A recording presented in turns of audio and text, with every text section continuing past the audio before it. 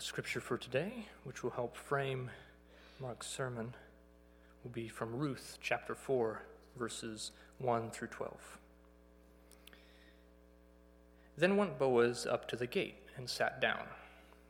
And behold, a kinsman of whom Boaz spake to Ruth earlier came by, unto whom he said, "Oh, such a one, turn aside and sit down here." And he sat. And he took 10 men of the elders of the city and said, "Sit down here." And they did so. And he said unto the kinsman again, "Naomi, that is come again out of the country of Moab, sells a parcel of land which was our brother Elimelech's. And I thought to tell you, saying, Buy it before the inhabitants and before the elders of my people. If you will redeem it, do so. But if you will not, then tell me, that I may know. For there is none to redeem it besides you, and I am after you." And the kinsman replied, "I will redeem it." Boaz then said to him, "What day you buy the field of the hand of Naomi, you must also buy it of the hand of Ruth, the Moabitess, the wife of the dead, to raise up the name of the dead upon his inheritance." And the kinsman replied, "I cannot redeem it for myself, lest I mar my own inheritance. Redeem my right to thyself, for I cannot redeem it." Now this was the manner in former time in Israel concerning redeeming and concerning changing. So to confirm all things, a man plucked off his shoe and gave it to his neighbor, and this was considered a testimony in Israel. Therefore the kinsman said unto Boaz, "Buy it for yourself." So he drew off his shoe. And Boaz said unto the elders and unto all the people there, "You are witnesses this day that I have bought all that was Elimelech's and all that was Chilion's and Mahlon's of the hand of Naomi. Moreover, Ruth the Moabitess, the wife of Mahlon, have I purchased to be my wife, to raise up the name of the dead upon his inheritance, that the name of the dead be not cut off from among his brethren, and from the gate of his place. You are witnesses this day." And all the people that were at the gate and the elders responded, "We are witnesses. The Lord make the woman that is come into your house like Rachel and like Leah, which two did build the house of Israel. And do yourself worthy in Ephrathah, and be famous in Bethlehem. And let thy house be like the house of Pharez, whom Tamar bare unto Judah, of the seed which the Lord shall give thee of this young woman Ruth."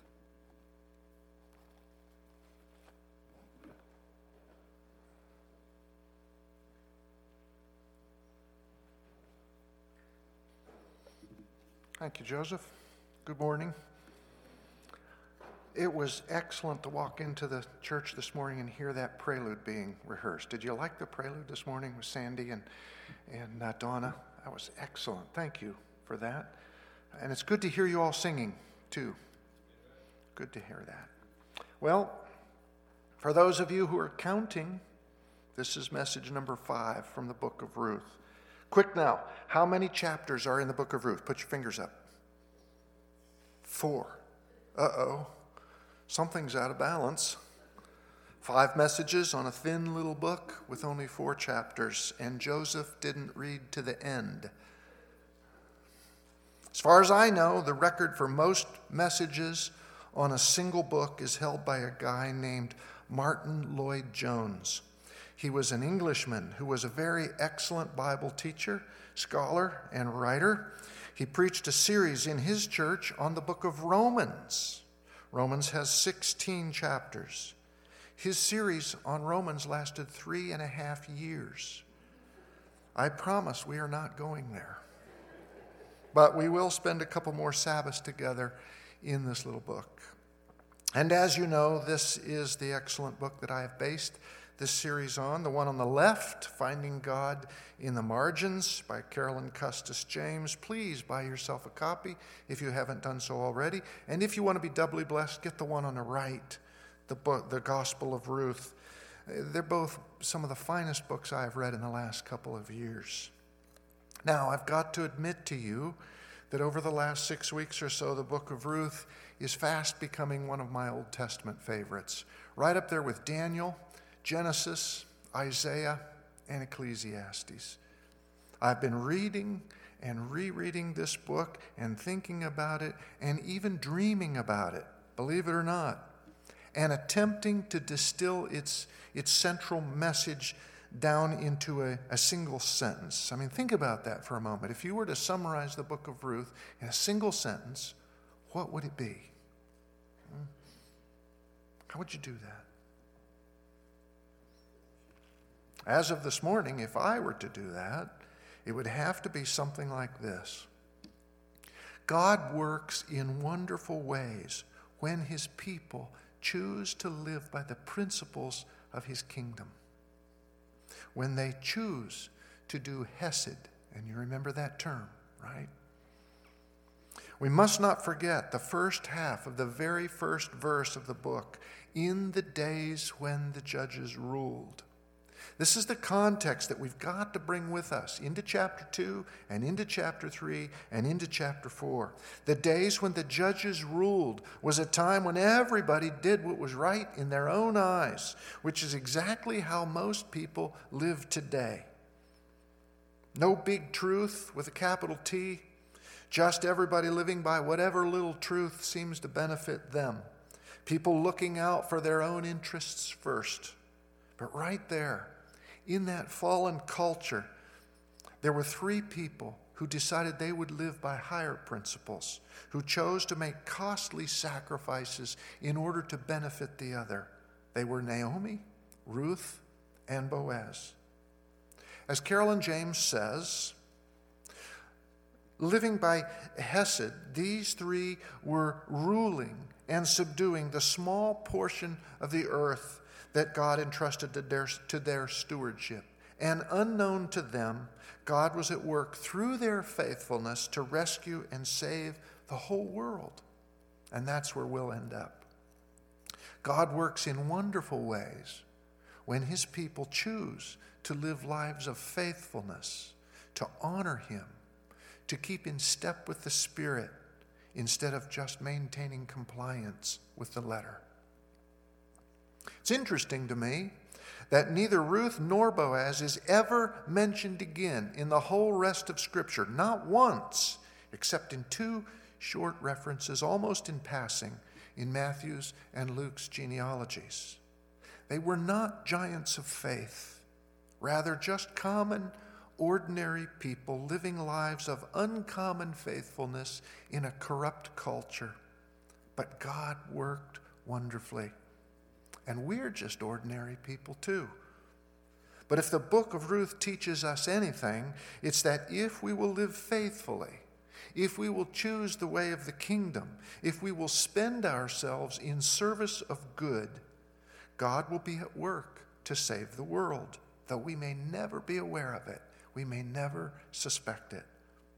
That's the lesson of Ruth that just keeps coming back to me over and over again. And the reason that we choose faithfulness is because we have discovered that his kingdom, though seemingly invisible, is all around us. It's very close and it's very real. How many of you remember seeing a movie called The Lion, the Witch, and the Wardrobe? Anybody see that movie? It was about 2006 or so, I think. Yeah, a few of you. Do you remember the scene when Lucy first sees Narnia? I mean, the movie was based on a book by C.S. Lewis about 4 children who discover an ordinary old wardrobe to be the gateway into a magical world called Narnia. Narnia, of course, being the visible manifestation of the kingdom of heaven. And the very best scene of the whole film happens right near the beginning. Little Lucy is only 8 years old and cute as a button when she stumbles out of the back of the wardrobe for the first time and discovers Narnia. And the look she has, that she stands in this awestruck wonder, gazing around her. And the look she has on her face at that moment is worth the whole price of the movie. If you see nothing else about the movie, that look does it. In fact, the director of the film was so intent on capturing an authentic look of delighted amazement that he wouldn't allow Georgie Henley, who played Lucy, to so much as catch a glimpse of the elaborately constructed set. She was blindfolded until she came out of the wardrobe with the cameras rolling, and her sense of total wonderment is priceless. It's the moment she discovers Narnia is real, and it changes her forever. Now, in the spiritual sense, there's a term the Bible uses for this kind of moment. It's the term awakening. Awakening is a moment that something about God or the kingdom of heaven suddenly becomes very, very real. I mean, we may know about God, we may know a lot about his kingdom, and yet be totally oblivious. And the Bible calls it being asleep. But then something happens. It may be quite ordinary, but God awakens us, if only for a moment. But in a moment, the kingdom of God becomes intensely real and very close. And there's a word that our culture is using right now for this. It's to be woke. You know what that means, right? You get that. If you are woke, then you have become suddenly aware of and enlightened about some social justice issue. I mean, you see the issue in a whole new light. You get a whole new way of thinking. And when you're woke, it changes your behavior. Well, awakening is like being woke to God. It's like being woke to his kingdom and his way of doing life. The book of Ruth has these wonderful moments sprinkled in it of awakening, in which the larger sense of God's kingdom becomes very real. His goodness and his calling, they become palpable almost. Ruth brings home 2 weeks' worth of grain after her first day of gleaning and reports that she has been at work in a field belonging to a guy named Boaz. Naomi has an awakening moment. Suddenly, God's goodness to her, which she thought she had lost, she thought had disappeared, becomes very real and tangible, and her life is changed. In the barley field, Ruth challenges Boaz to move beyond the letter of the gleaning law to its spirit. And Boaz has an awakening moment. That intent behind God's law becomes very beautiful to him and very tangible. His life is changed. And there's another one of those moments on the threshing floor, and we talked about that 2 weeks ago, when Boaz realizes that Ruth has combined the spirit of two Mosaic laws of redemption, laws that are not even relevant to him according to the letter, but she has combined the spirit of them in order to rescue Elimelech's dying family. He is awestruck, and as a result, he chooses to join Ruth in her mission. Before chapter 4 is finished, there will be another awakening moment when the narrator pulls back the curtain and reveals what God has been doing all along. But we're getting a little bit ahead of the story this morning. This morning we've come to chapter 4, and all the plot elements are coming together now. Maybe you're thinking, yeah, I see where this is going. I know where this is going to wind up. But our storyteller still has a good surprise or two tucked up his sleeve and waiting for us before we get to the finish line. Before we join Boaz in the city gates, let's remember where we left off 2 weeks ago. You do remember, I hope, that there were two risky rescue missions that were launched in chapter 3, otherwise known as the steamy chapter. First, Naomi initiates a plan to rescue her daughter-in-law, Ruth. She's thinking ahead to the time when she will die, and Ruth will be left alone for many years, scratching out a meager living on the margins of society, a destitute widow in a foreign land. So the widow Naomi will now act the part of another widow that Jesus talked about 1,000 years later in Matthew chapter 12. A devout widow who puts in her last 2 coins to the offering plate. And Jesus said she put in all she had. Naomi will put in everything she has. She will give up Ruth so that Ruth might have a better future. It's an act of hesed, a gospel moment. She devises a risky plan to propose marriage to the man she believes is most likely to accept, not because he's legally obligated, because he's not, but because he has demonstrated himself to be a good man and generous.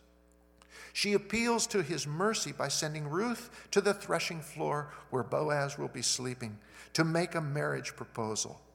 If her plan works, Naomi will die poor, but she will die at peace, having done what she could. But Ruth, you remember, hadn't forgotten for a moment her radical vow of fidelity to Naomi. And in her mind, Naomi's plan was flawed from the start. Why?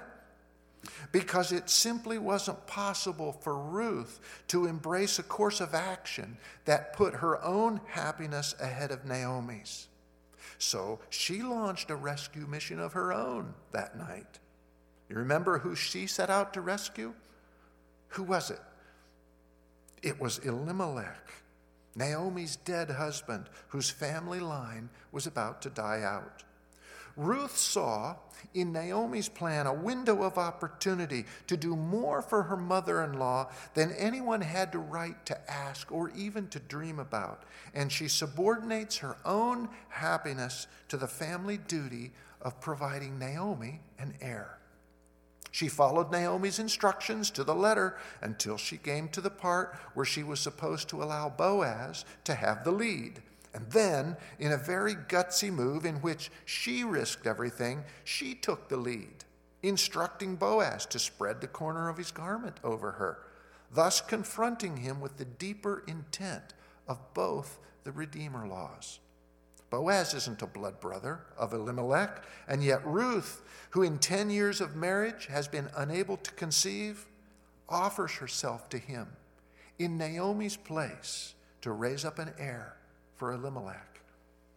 This is also an act of hesed, a gospel moment.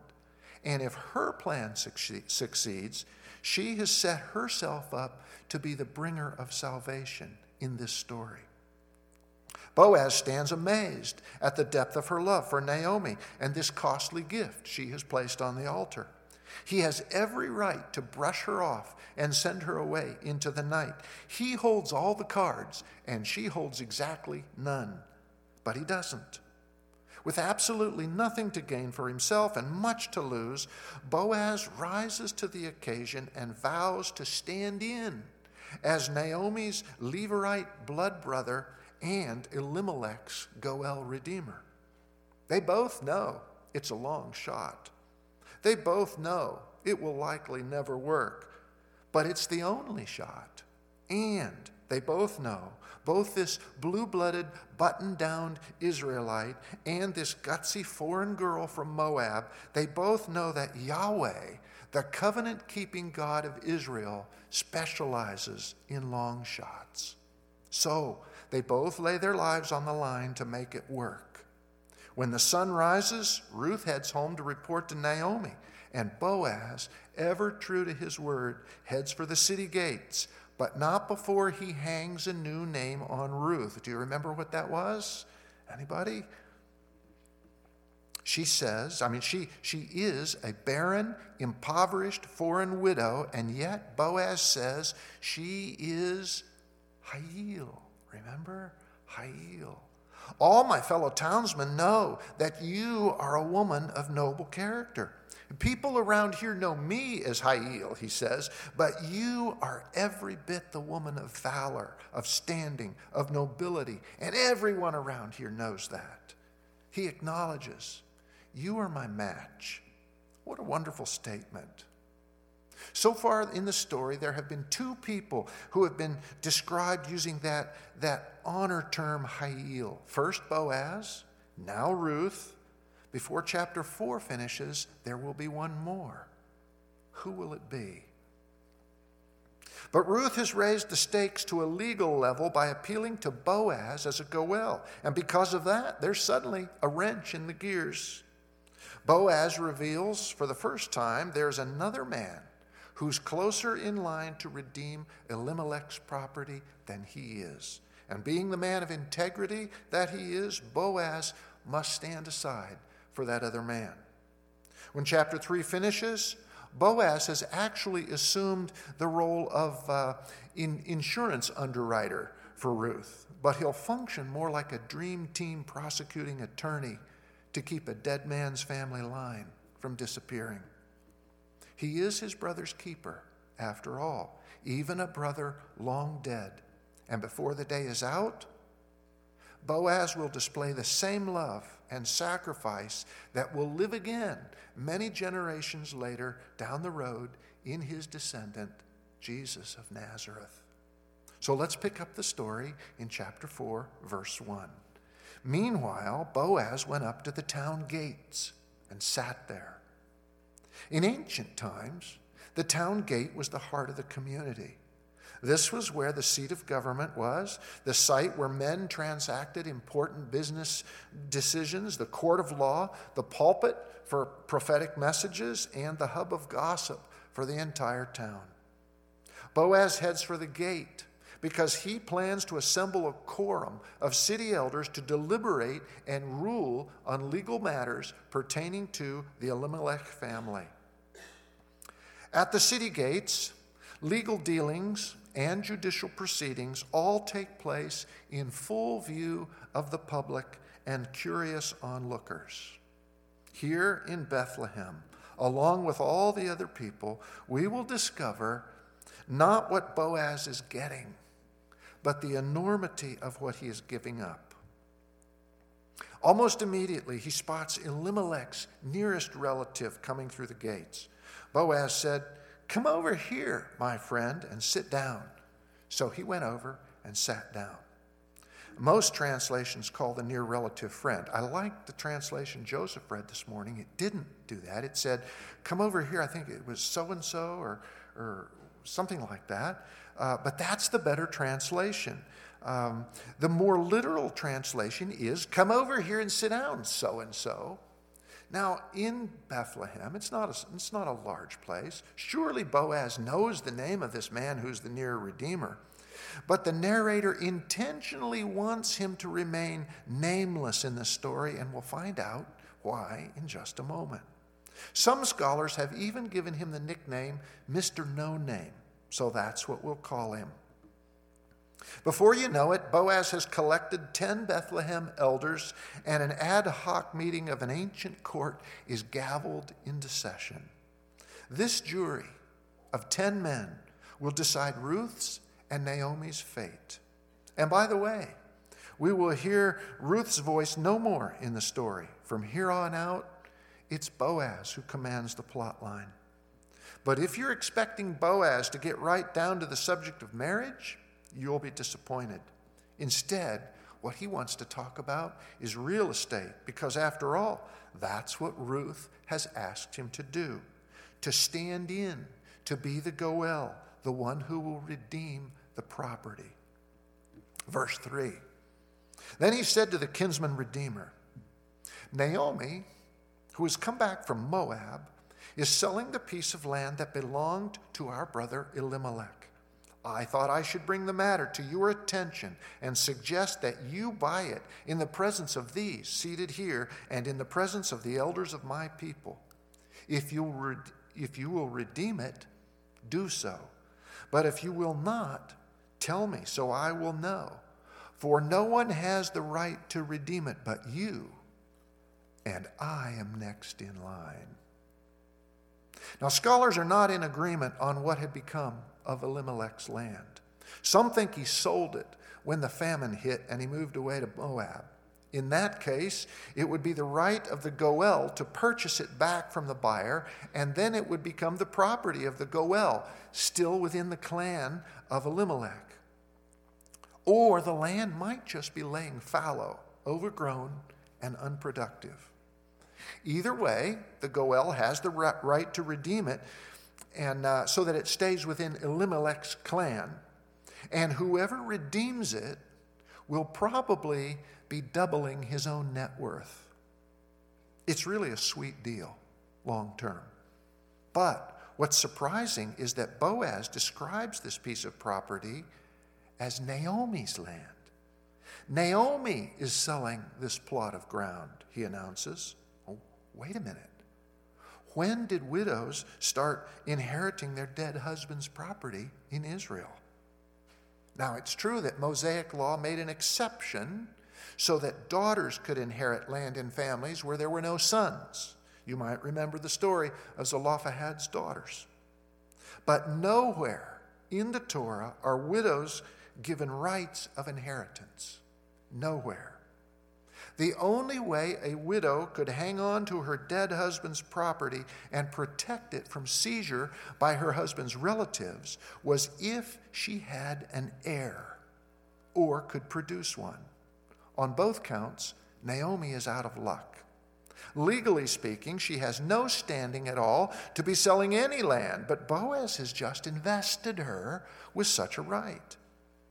What he is suggesting here is highly irregular.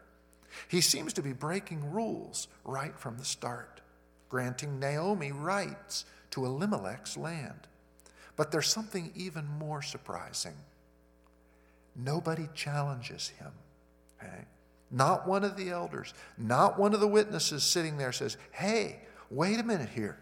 Naomi isn't selling anything here, Boaz. You are way out of line on this. A woman can't do that. Why is there no challenge? Because Boaz is Hayil, remember? He is held in high honor. He is a man of influence, and this man of valor has decided that he will leverage his influence on behalf of the marginalized widow, Naomi.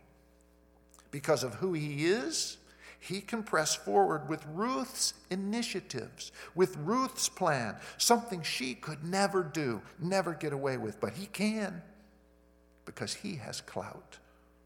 Nobody opposes him. But wait, this is only the beginning.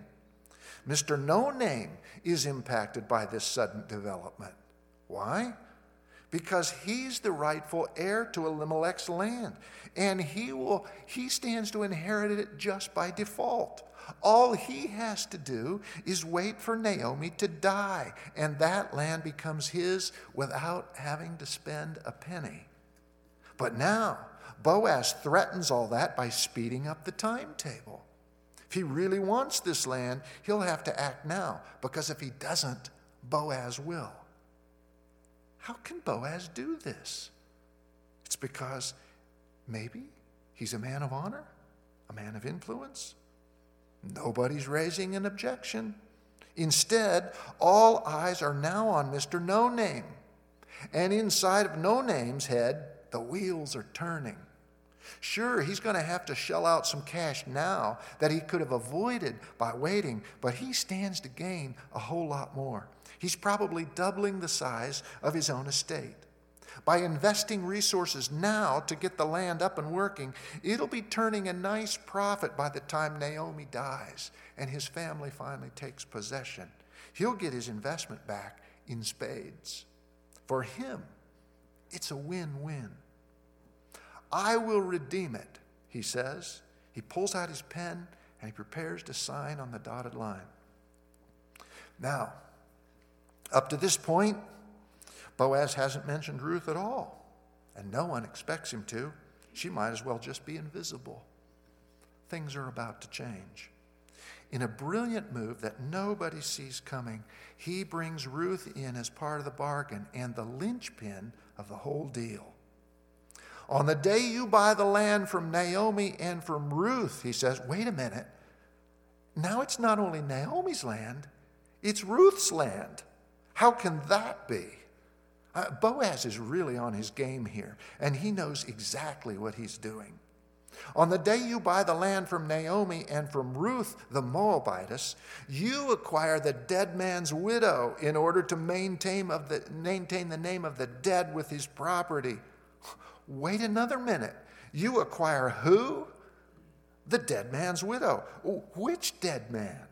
It's not Elimelech he's talking about now, because Elimelech's widow is Naomi, and she can't produce an heir to maintain the name of the dead. Well, then who is it? It's Mahlon. It's Mahlon. It's Ruth's dead husband. And wait even another minute. Mr. No Name is under no legal obligation whatsoever to marry Ruth if he buys the property. The Levirate law applied only to a dead blood brother, and he's not a blood brother. You can almost see him looking around at the elders sitting there at the city gate, the expression on his face pleading for help. Marrying Ruth is well beyond the scope of the law here, well beyond his legal call of duty. Somebody help me. But nobody's saying anything. Why not? Maybe it's not only because Boaz is Ha'il. Maybe it's because they suddenly realize their own culpability in not coming to the aid of this dying family sooner. It's been 3 months by this point, and nobody has stepped forward to say, brothers, this is a shame. We need to be doing the right thing here. Maybe the light is going on for them too. Maybe they are having an awakening moment, and they catch a glimpse of what Boaz is about to do. What's Boaz about to do? Boaz is about to execute Ruth's rescue plan. And guess what? It's not about Ruth. It's not about Mahlon. It's all about Naomi. Now, most of us, when we read the book of Ruth, we assume the added condition of marriage to Ruth for whoever buys the land is expected. We think, well, this is no surprise. We expected this. We think everybody in the story expected to see it coming. They did not. This is a total bolt out of the blue. How do we know that? Because of how No Name responds. He had no bloomin' clue Ruth was going to be included in this, that he would be forced to take her on as if she were some sort of booby prize. It changes the whole calculus of the thing. I can't do it, he says. Why not? Because I might endanger my own estate. I might endanger it, he says. What does he mean by that? He means that because Ruth is suddenly a part of the deal, which she shouldn't be, and he wants to argue that, but he can't. But now that Ruth is part of the deal, the whole thing is a high-stakes gamble. That's what he means. For a significant investment now, he can double the size of his estate, but suddenly he's being told he has to take Ruth in the bargain. Now, the odds are he can take her and everything will be fine. She will never get pregnant. She's been married and childless for 10 long years. Odds are she will never conceive. So the odds are he can invest some money now, double his holdings, Ruth will remain barren, and everything he invests will go back into his own pocket. Then when he dies, his sons will inherit twice as much. But what if she does conceive? What then? What if by some long shot, slim outside chance she does have a child and that child does turn out to be a son? What then? Well, that child will be Elimelech's son on the town's records, and so that child will inherit Elimelech's property. And everything No Name invests, purchase price, money to improve it, to get it working again, all that will be lost. It will go to Naomi's heir, Ruth's child. His own estate will shrink, and his boys will get less. I cannot redeem it because I might endanger my own estate, he says. You redeem it yourself. I cannot do it. Mr. No Name's decision to relinquish his rights exposes the enormity of the sacrifice Boaz is willing to make. In this scene, Mr. No Name serves the same purpose for Boaz that Orpah served for Ruth back in chapter 1. She made the sensible choice to return to Moab, and nobody faults her because she's returning to her own people. We can understand that. No Name makes the sensible choice too. Whoever redeems Naomi's land will have to siphon off resources from his own estate to purchase or to rehabilitate Elimelech's fields. If Ruth gives birth, the kinsman redeemer who fathers her child may face financial ruin. So he backs out. In fact, it says it 3 times in chapter 4. He backed out. He cannot do it. It's the sensible choice. But it's not the Hesed choice. This man, the nearest of kin, the one who should do the honorable thing and step up to the plate, will not do hesed. And the rich irony here is simply this: the man who seeks to preserve his own inheritance at the price of failing to rescue a dying family loses his own name in the process. Nobody will ever know who that man was, but the name of Boaz will be passed down in honor for centuries. We all know Boaz. No one remembers the real name of Mr. No Name, who passes over to Boaz the right to redeem Elimelech's fields. 1,000 years later, Jesus will describe this dilemma using these words: "For whoever wants to save their life will lose it, but whoever loses their life for me will find it." So the kinsman redeemer said to Boaz, "Buy it yourself," and he removed his sandal. To document the transfer, the nearer kinsman follows an ancient custom by removing his sandal and handing it over to Boaz. And it's right here, at this point, where so many readers of this story miss the gospel moment. They are just happy that No Name is finally out of the way and smitten Boaz will finally get the girl. What they fail to account for is this: the staggering price tag to marry Ruth will be the same for Boaz as it was for No Name. No Name backed out because he feared it might ruin him, and he was right. So he looked out for himself. But the cost is the same for Boaz. He will deplete his own estate. He will draw down his own resources. He will leave much less to his own children to rescue Naomi. But Boaz doesn't see it as a gamble. He's not banking on odds that Ruth will never conceive. He believes she will. He believes Yahweh will come through. Yet he moves forward with fearless determination to the marriage altar. He displays the same costly, radical, risk-it-all brand of self-sacrifice that Ruth has displayed. This is the gospel. This is what it means to live in the kingdom. This is what it means to lose one's life for Jesus and thereby to find it.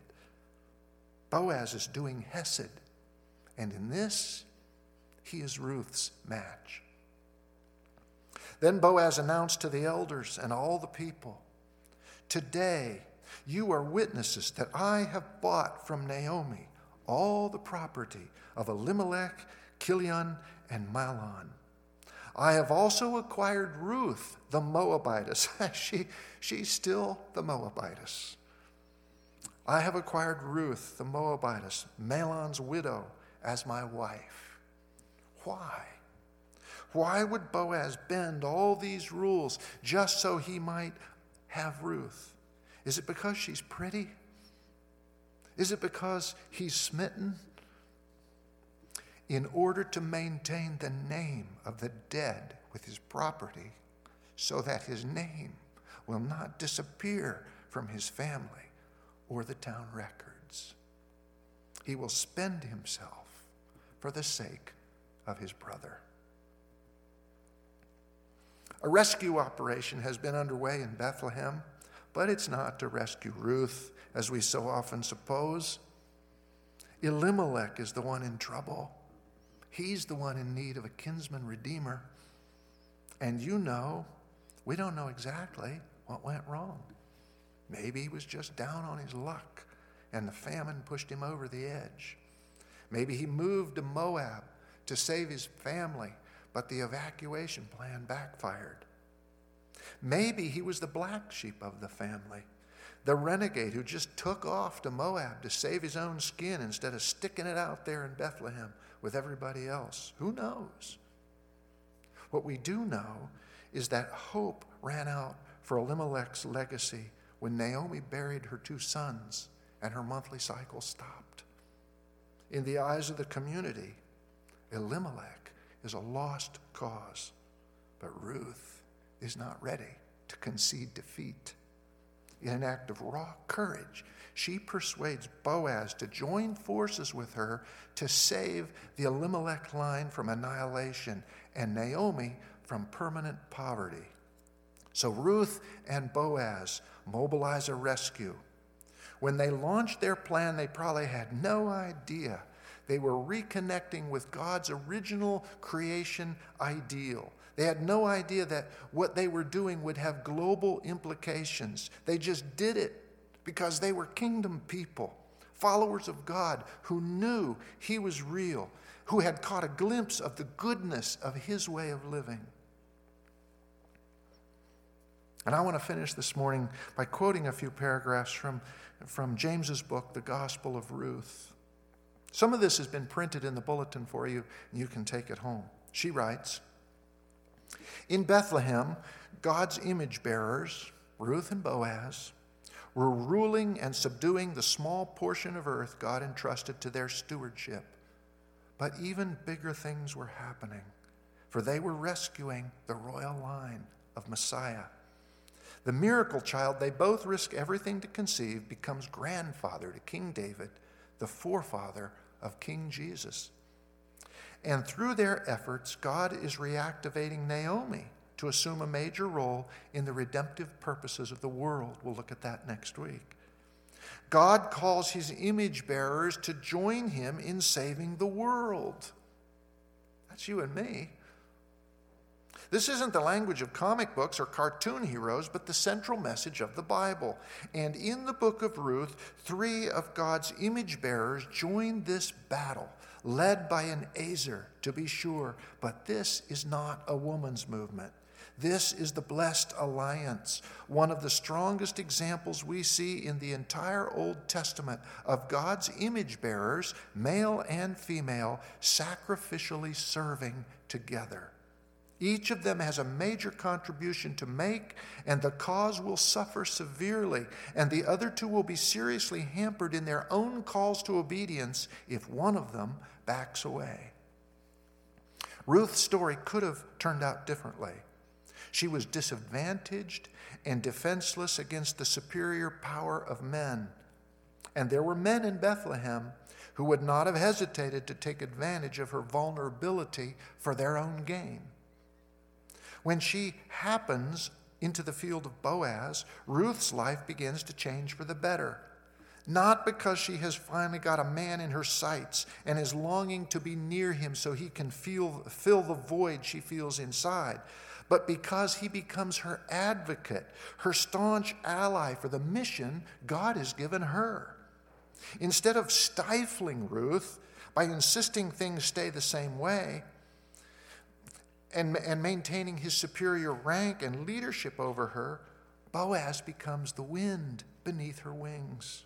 He doesn't simply permit what she proposes, he embraces God's call on her life, and he promotes her efforts at increasingly greater costs to himself. And so together, they are caught up in a purpose bigger than both of them. But that's what frees them to do what must be done, even if it means breaking the rules in the eyes of the culture. They are pursuing the spirit of God's law, and Yahweh's smile rests upon this blessed alliance. This is the power of the gospel at work. And it's such a good story, isn't it? It is. But wait. There's still more.